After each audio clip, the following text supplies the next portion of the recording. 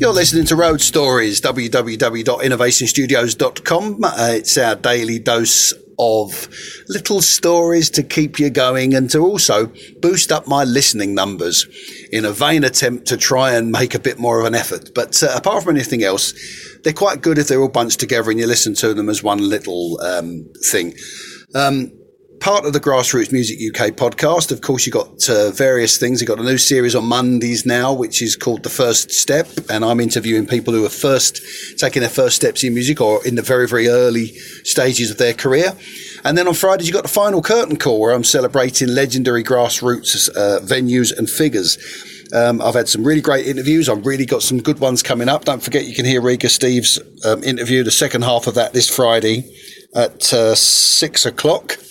But every single night at 5 o'clock, I'll give you a little road story. And today's little road story is basically about how you set up, and all bands would have had this, how you can set up some places and then you do all your sound check and stuff like that. And the place I'm thinking of is a place called O'Neill's, and it was in Ilford.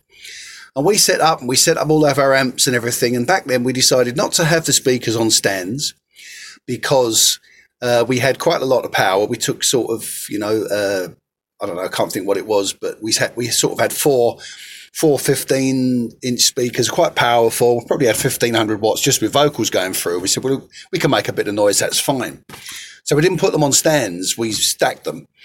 So it gave us a bit of bass and gave us a bit of this. We sounded great, one of the best sounds we've ever had. But then people come in, and then by the time we finish the gig at the end of the night, and I know a few venues like this, you've got probably 200 or 300 people in there, and some of them are stood in front of you. And not only are they stood in front of you, but they can stand their drinks on top of your speakers. So I don't know how many glasses or empty glasses or half full glasses we had on our speakers.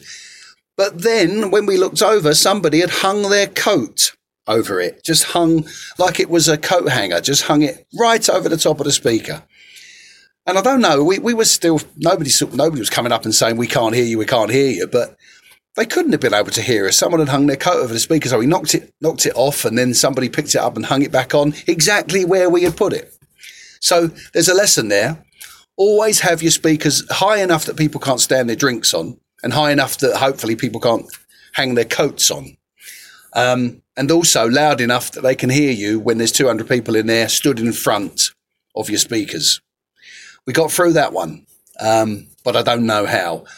I don't blame the venue. It was a great venue to play, and we went there a couple of times, but that was the only time we ever stacked the speakers. The next time, I think we had 4 of them on stands, all 4 just up on 2 stands, as high as we could get them in a safe way. That's the other thing as well. If you're going to put your speaker stands high, you've got to make sure they're high and safe. Don't have the tripod too small at the bottom because they can easily get knocked over. There's your road story for today. I'll be back tomorrow. If you want to send me an email, it's innovationstudiosuk@gmail.com. If you want to email me, and also if you want to have a look at the website for all of our various courses and lessons and online tuition and all that sort of stuff, it's www.innovationstudios.com. Bye-bye for now.